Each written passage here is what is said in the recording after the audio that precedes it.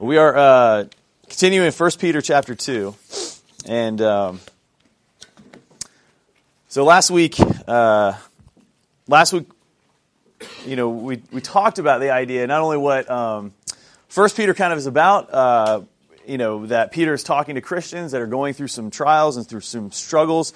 Starts out chapter 1, kind of laying a foundation of who Christ is. And what we saw in chapter 2, kind of having a backdrop that when people face struggles, they sometimes tend to compromise. And we can look at those compromises in what other way. Either they compromise themselves to sin, in either to lessen the strain of the struggle that they're going in, or they're pushed to compromise their faith and what they say and how bold they are. And so we see that idea is there, and Peter just lays out and says, listen, your faith, he uses the illustration of Jesus being the cornerstone, right? If your faith is laid on that foundation and that you build everything off of Jesus Christ, right, that your faith will stand firm, no matter what that trial is, no matter what you come across. And that those, he gave the contrast, that those who do not place their faith in Christ, that they will actually stumble over this cornerstone, Jesus. And so that was kind of where we left off. Verse 8 says they stumble because they disobey the word, meaning those who stumble over Jesus. And really there's only two paths. You either lay your life on Jesus, or you have Jesus as an obstacle for the way that you want to live your life. And he says they stumble because they disobey the word as they were destined to do. And so we pick up in verse 9 with Peter saying, but you. And what we're going to see here, and we're going to cover verses 9 through 12, is that Peter is kind of like a coach, kind of like a head coach that is kind of prepping the team for a big game. And this is really for them as they go out and live their lives. Like every day is their game. Every day is like the situation that they're put in. And so he's going to say some foundational truths that he's been saying, what are true about all Christians, but he's going to then kind of like in a couple verses just summarize, who they are and what they've been through, so that they can be prepared to then take on some practical things, which we'll get to a little bit later. So as we kind of think about that, if you guys are into sports, what would a coach tell his team or her team before they go to the big game? What are some things that you would if you were a coach, you would want to tell your players, or if you were a player, what would inspire you and encourage you?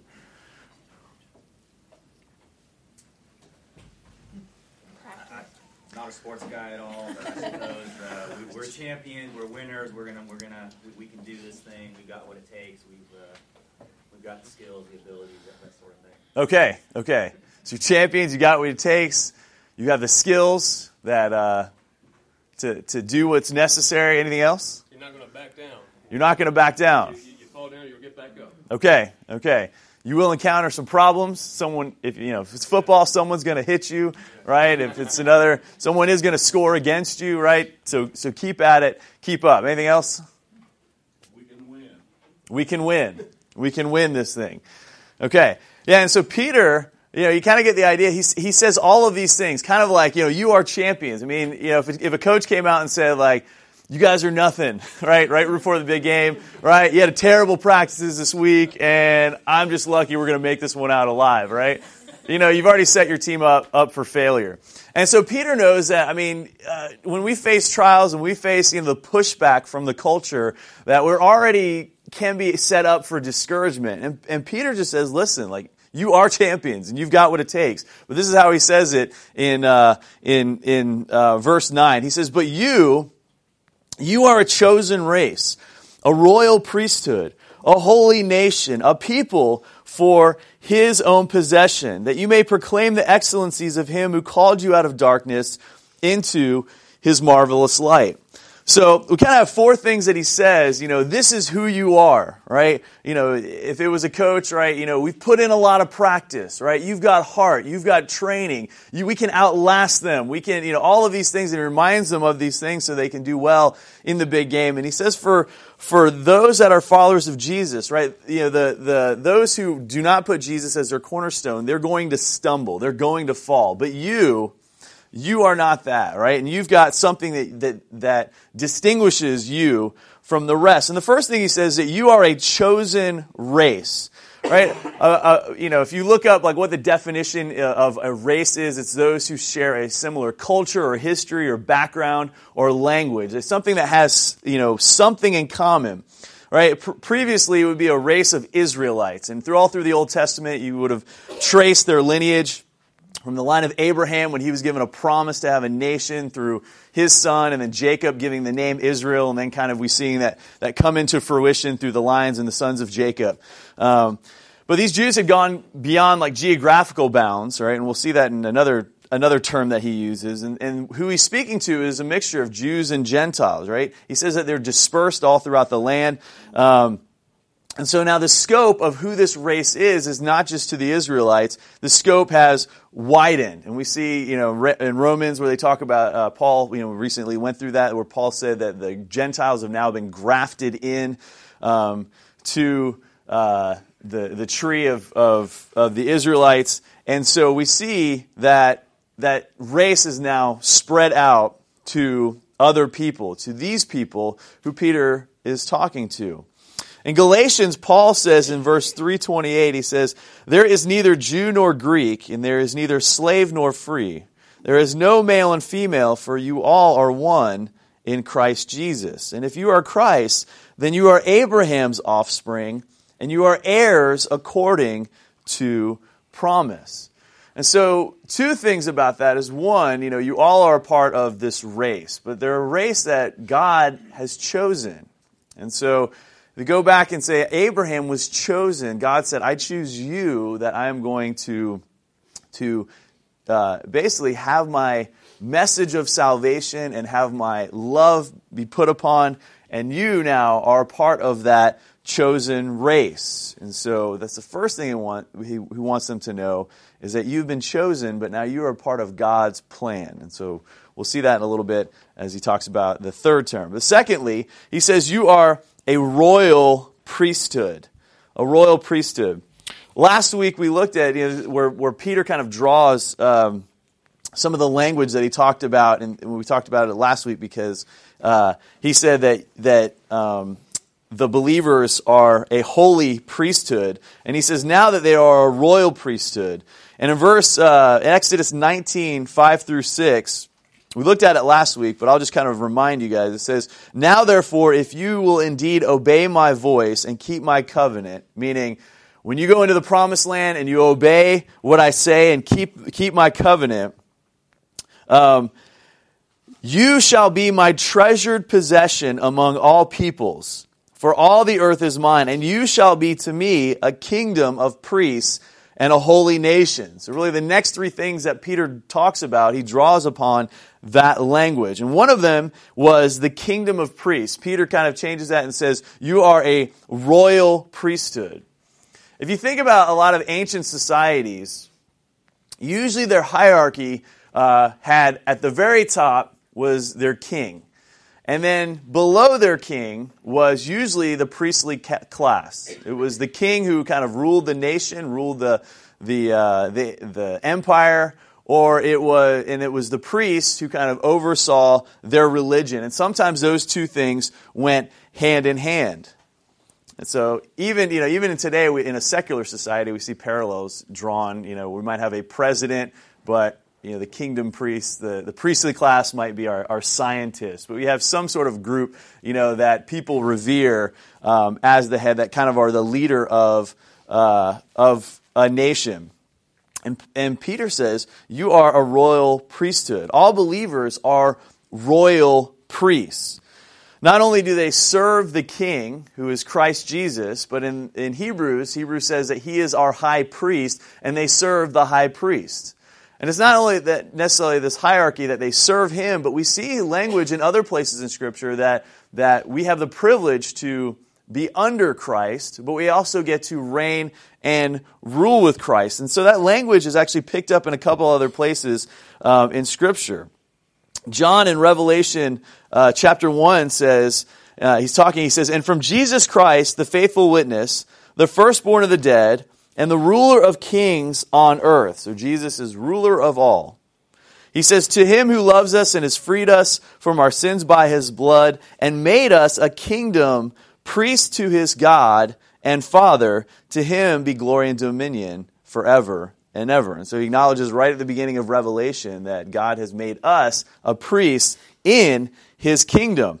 Later on in chapter 5 of Revelation, he says, praise Jesus, and you have made those who follow Jesus a kingdom and priests to our God, and they shall reign on the earth. So it goes from Jesus, right, acknowledging him as ruler over all kings, and then furthering that description that these priests are going to rule in his kingdom under Jesus Christ. In Revelation 20, as we get to the millennium, blessed and holy is the one who shares in the first resurrection. Over such, the second death has no power, but they will be priests of God and of Christ, and they will reign with him for 1,000 years.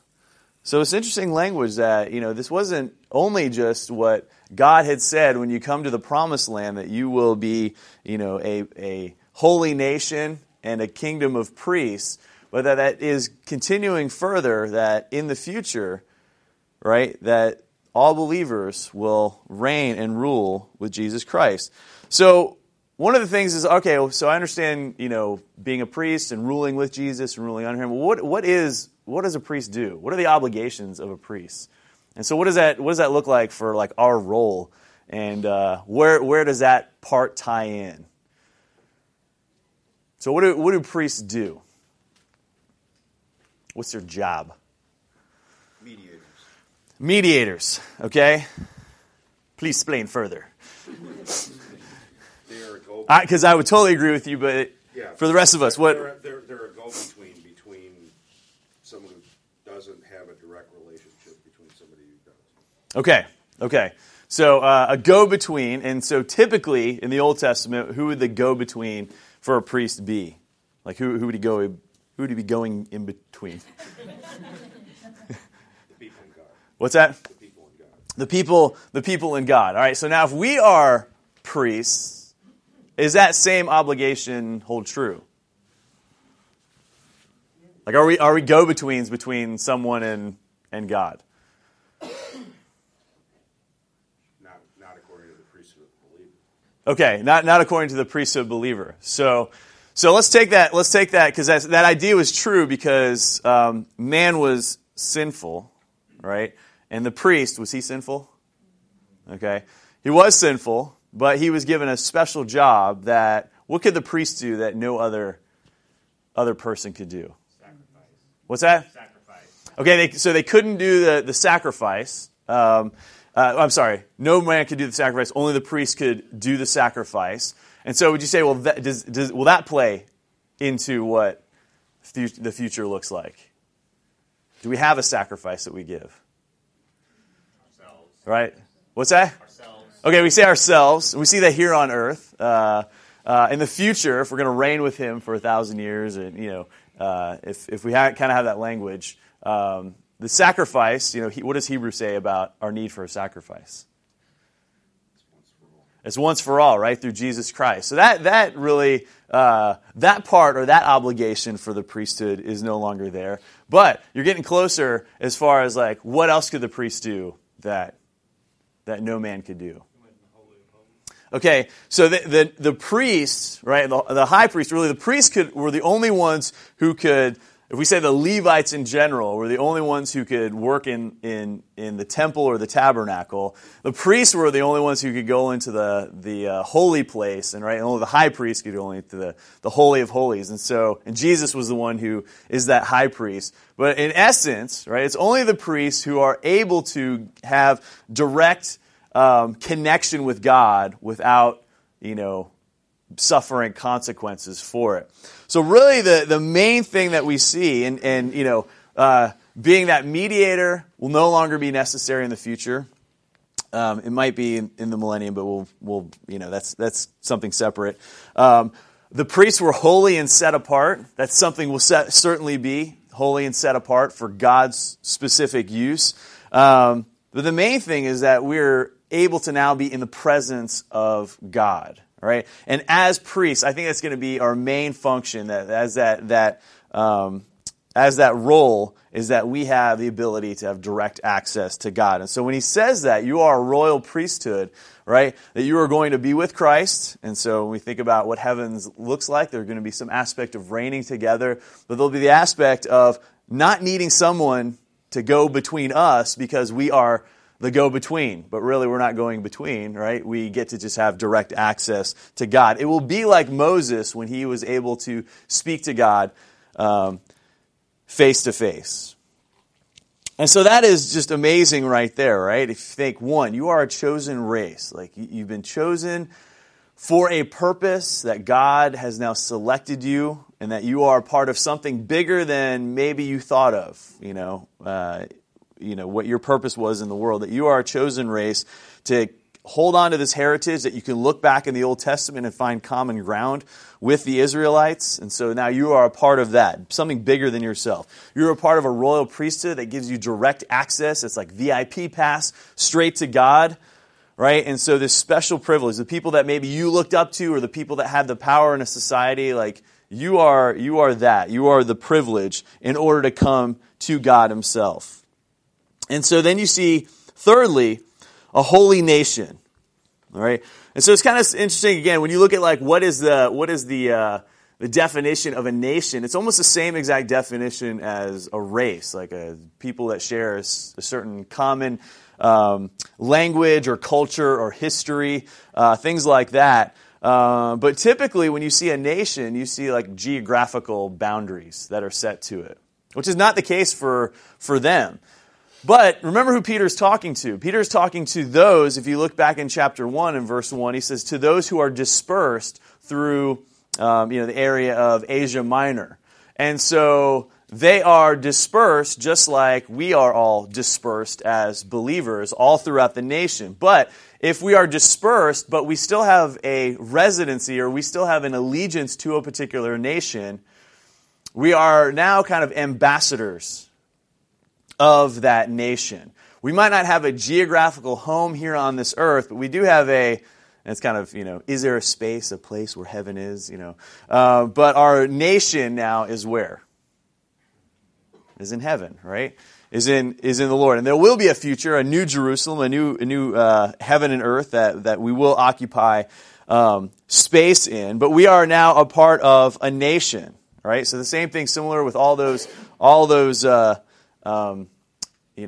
those cultural and historical and, all those things that we tie together to. But now you're a holy nation. And that idea that if you are a part of a nation now, wherever you go, that is, even if you're going to visit somewhere in Europe, right, you're still an American. And when you hear people speak English, or that sound like they're Americans, you somehow, like some light goes on. You're like, hey, where are you from? And then they say Canada, and you're like, oh, okay, No, but they're like, I'm from Montana, and you're like, I'm from Georgia, right? Even though like here in the States you have less in common, but when you're visiting somewhere else, you see that allegiance to it, and you're part of that nation. And so the holy part, right? Again, as similar to a priest, the holiness is that you're set apart, right? You have a purpose, right? And when you are an American overseas, that you hopefully will act as a good ambassador of that, no matter where you go, right? The Israelites were supposed to be a light to attract people in, to their nation. They were set apart for certain purposes, but now in the church age, we are cast out to be that light to others. And he says, you are part of that. You can be an ambassador for that. And so that's something that should also encourage us and inspire us. And the fourth thing he says, there's a lot of things that we can go through in this, is that he says, you are people for his own possession. Back in that verse, Exodus 19:5, he says, you are my treasured possession. So when you have something that is a treasured possession, I don't know, and I can't really think of what are things that are my treasured possession. But pretend you had a treasured possession.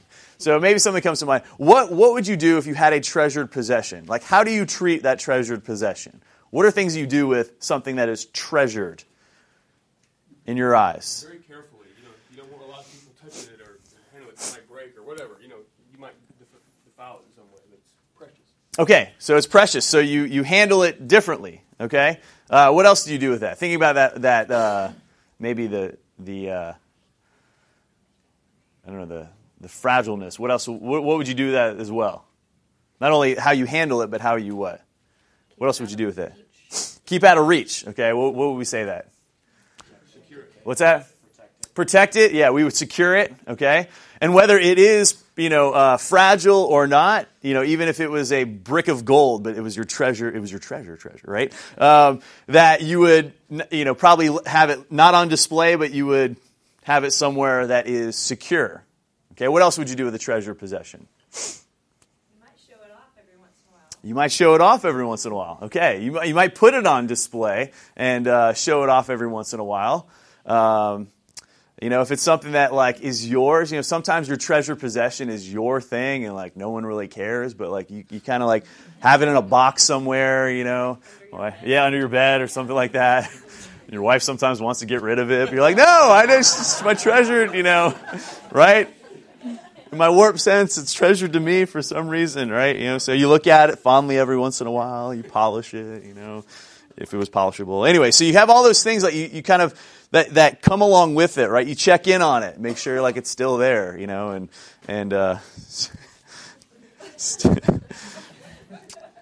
so that's fine. But God says that about you, that you are people, you're His treasured possession, right? That you are special to Him. You're elevated, to Him. He checks in on you in a special way, right? God is omnipotent and omniscient. He knows all, and He understands, everybody and what everyone's thoughts are, those who follow Him or not. But there's some sort of distinction that God makes. Your salvation is secure. Peter would say that in chapter 1, that it's protected. That His people He guards, and He has something that He looks after in a particular and careful manner, especially for the church, right? It's Christ's bride, and so He is going to protect that in a special and unique way. And so just that reminder, right, that you are special. It has language of the new covenant, where in Jeremiah 31:31, where God says, I will put my law within them, and I will write it on their hearts, and I will be their God, and they shall be my people. Right? There's that, again, that renewal and that reminder that there's this relationship, you are mine, right? You are mine, but being mine, I look out for you. I care for you. I'll take care of you. And in Malachi chapter 3, in regards to judgment, he says that his treasured possession will be spared as a man spares his son. And so there's a couple different ways that, one, there are blessings, but there's also, when judgment comes, that there is a protection. And that you will be spared. Why? Because you are my treasured possession. If there was a fire, you would go after your treasured possession. And sometimes we'll see what possessions are truly treasured when those things happen. And so in those four things, we see kind of this glorious calling that God has called for each believer, and these distinctions that are set for each person who places their faith in Christ, who Christ is their cornerstone and their foundation. And so he says these things, that you are these things for a specific person, that you may, so back in verse 9 of Peter, he says, that you may proclaim the excellencies of Him who called you out of darkness into His marvelous light. So proclaim the excellencies of God. If I just said, all right, I want you to name some excellencies of God. Sometimes it would be considered the attributes of God. What are things that describe God? What's that? Holy. Okay, God is holy. Sovereign. What's that? Sovereign. Sovereign. Okay, holy, sovereign. Good. Loving. Merciful. Powerful. Just. What was that? The good shepherd. The good shepherd. Okay. Forgiving. Wrathful. Wrathful. Perfect. All-knowing. All-knowing. All-powerful. All right. God is love. God is merciful. God is, and you start naming out the attributes of God. Sometimes you can spend weeks going through them.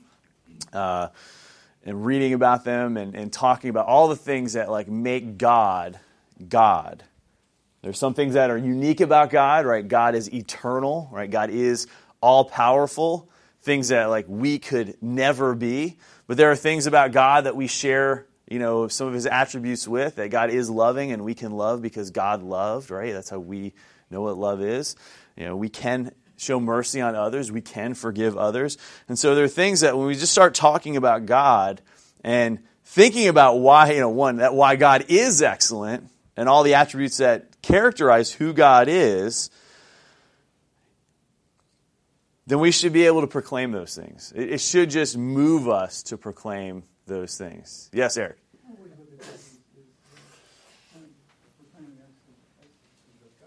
What's that? What's that, Eric? Proclaiming the excellencies of God, and what he's talking about here is that we're proclaiming the gospel, that we've been set aside for one purpose, and that purpose is proclaiming the gospel. Mm-hmm. It seems like we're hedging on that. Hedging on that idea? We're proclaiming God's excellencies, and he's talking about the gospel. Are they necessarily divorced? When we talk about who the excellencies of God is, if he says you are set apart and you are these things, and this is what God has, this is how God has made you. What's that? He made us set apart so that we can proclaim the gospel. That took us out of darkness and into his marvelous light. It was only the gospel that did that for us. True. And what he did. True. So what I'm saying is that I feel like we're missing the point. Go ahead. so if we talk about if somebody says, who is this God that you worship? And you talk about this God, I don't think you would leave it there to be like, okay, that sounds like a pretty good God. Saved you, that gave his life so that we can have life. Exactly. That's what we're proclaiming. So he's using us as his royal priesthood. He's using us as his chosen race, the holy nation that he's made us so that we can bring others to him as well. True. Right. We'll continue. Sorry. Yeah. I don't think we need to divorce those things from each other. And so when he says like we proclaim the excellencies of God, right? That contains not only who God is, but what God has done as well, right? And because he says that, he says specifically that he has called you out of darkness. And again, I think is that relationship aspect of who God is and who you are, but that God has chosen you. And so, what's that? Right. But right now, again, Peter is still like still again, like if I use that analogy, like kind of the coach, like kind of reminding them of who they are. Because the main thing is that then this is who you are and this is who God has called you to be, right? For a set purpose. And we're gonna get to that. And you're gonna encounter trials and you're gonna encounter difficulties. And this is how I want you to act, right? Knowing your calling and knowing who you are. And it will set that case out for kind of the rest of 1 Peter, right? And Peter says that he called us out of darkness. If something is in darkness, there's two aspects to that. One is if something is in darkness, they're unseen, right?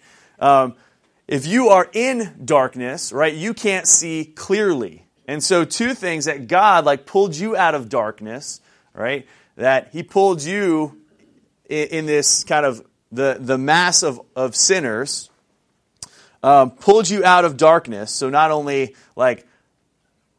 set you aside, and it says brought you into the light, so people can see you, but also you know that you've been brought out of darkness, and now that you are into the light, you can see things more clearly. So there's kind of two aspects to that. And if we stop and just thought about that for a second, the longer that we have been following the Lord, sometimes we forget about our past. Sometimes we forget about what it was like to be in darkness. And so it's a good reminder that every once in a while we should stop and think before we came to Christ, what was our life like? What were our desires, what was our aims, what was who were we living for? I mean, we would know that we were living for ourselves or living for some other, God made in our image.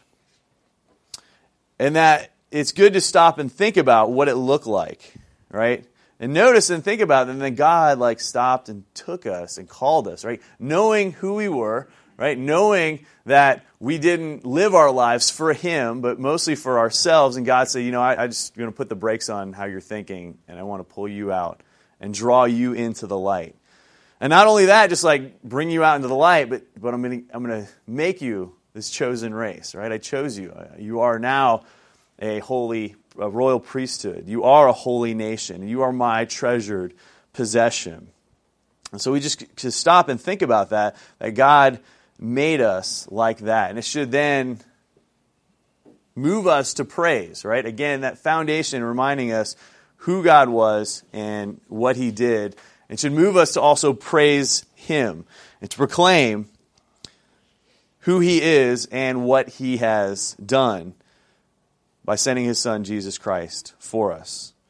And so we move from there to the next verse, verse 10. It's kind of this great act of grace.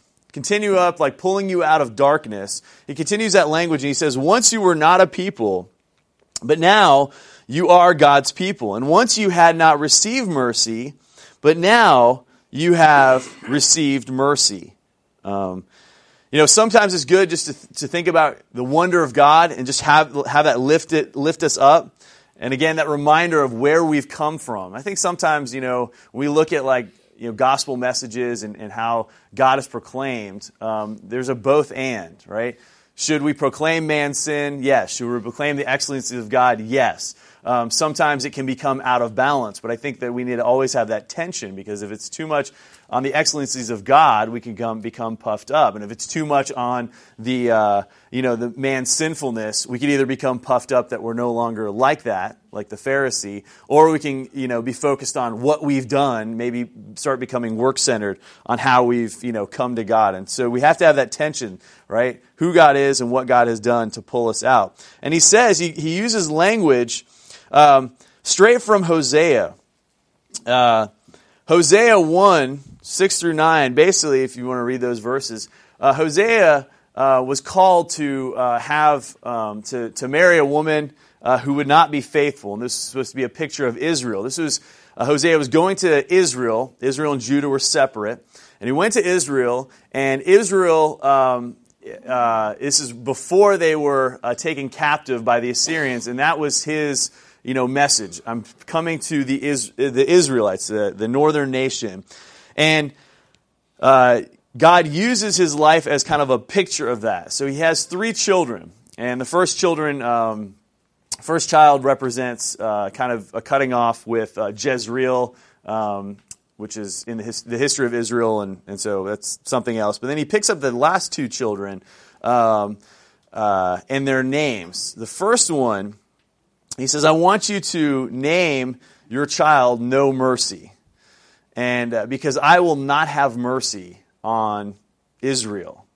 I'm going to bring them into captivity. And then I want you to name your child, your third child, Not My People. That was the name that he gave this child. Not my people, because the Israelites will no longer be my people. They're going to be, because they've broken my covenant, then I'm going to break that with them, and they're going to be taken into captivity. And so it's kind of interesting that the 2 names that Hosea was given, No Mercy and Not My People, are what Peter says, right? At one time, you were not God's people. And at one time, God showed you no mercy. But now you are God's people.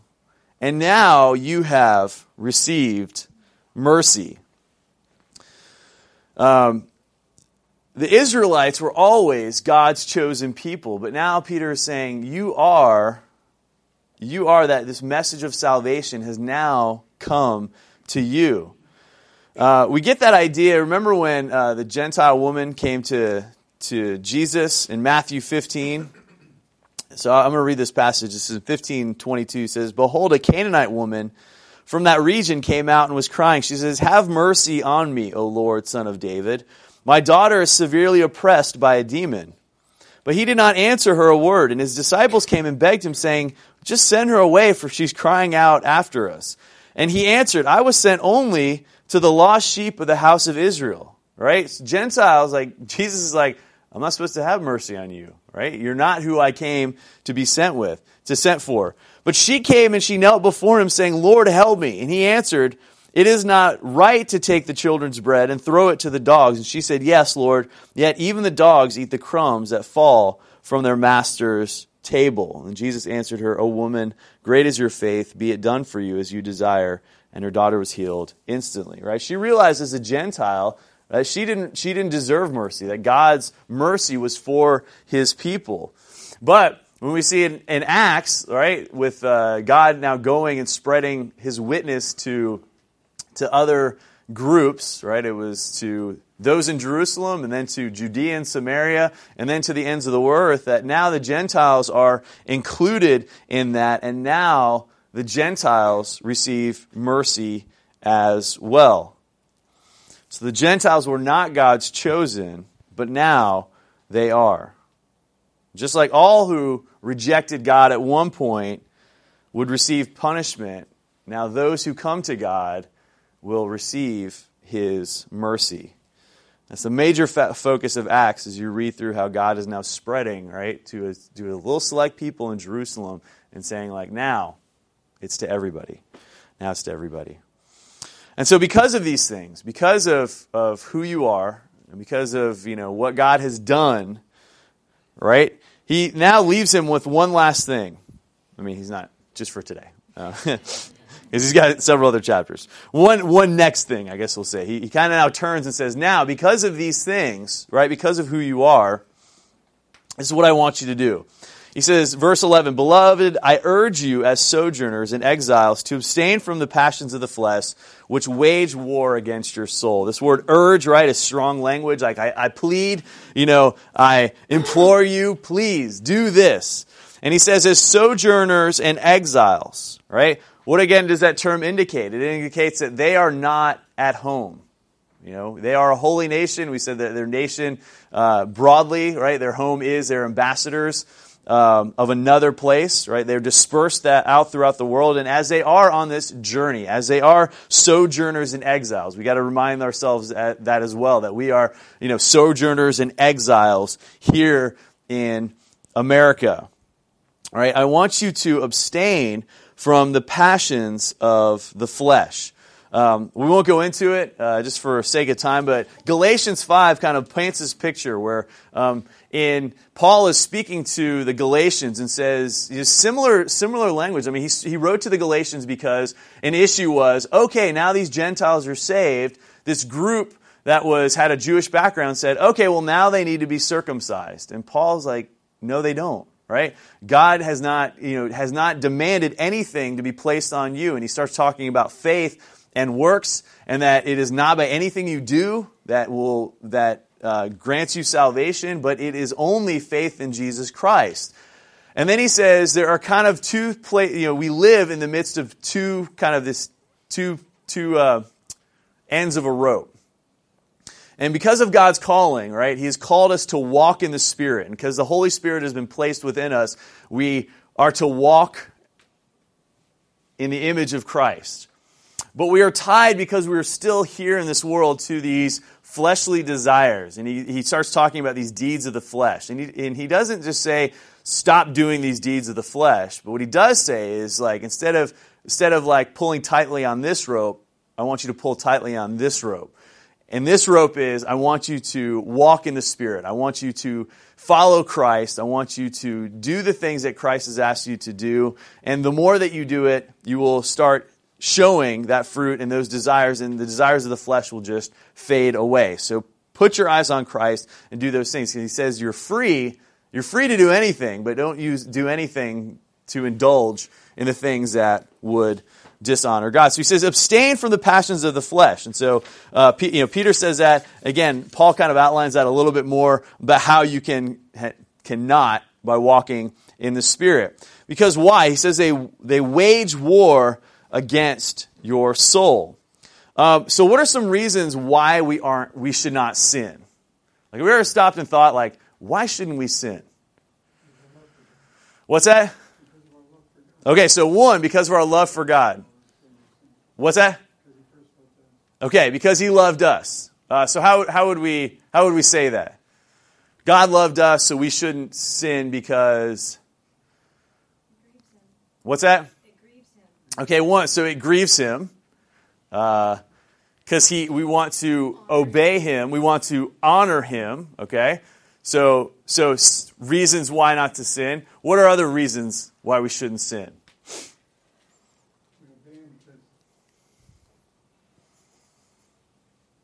What's that? Okay, we obey Him because we are adopted by Him. Okay. It's destructive to our soul. Okay, so right here, it's destructive to our soul, right? So there are many reasons not to sin, and so mainly it should be because what God has done for us, right? And that's really like a big emphasis on what God has done for us. We shouldn't just out of obligation, just out of knowing what God has done for us, we shouldn't do that. But Peter also paints the picture that if that isn't enough for you, it's bad for you, right? It not only there are consequences for your sin in your own life, but there are consequences that have a fallout through relationships with others, right? So it does not only like breaks your relationship with Him, causes pain and sorrow in your own life, and he puts it this way, that it wages war against your soul. And so because of these things, he says, I want you to keep your conduct among the Gentiles honorable. That term, conduct, honorable, can be also like your behavior to be excellent, right? That word is excellent. The MacArthur Study Bible says that it's lovely or winsome, gracious, noble, honorable, all of these things, that's how you should act. And he says amongst the Gentiles. Why does he say Gentiles? Well, Peter's a Jew, and he's writing to a group of people that are a mix of Jews and Gentiles that are spread in a predominantly Gentile nation.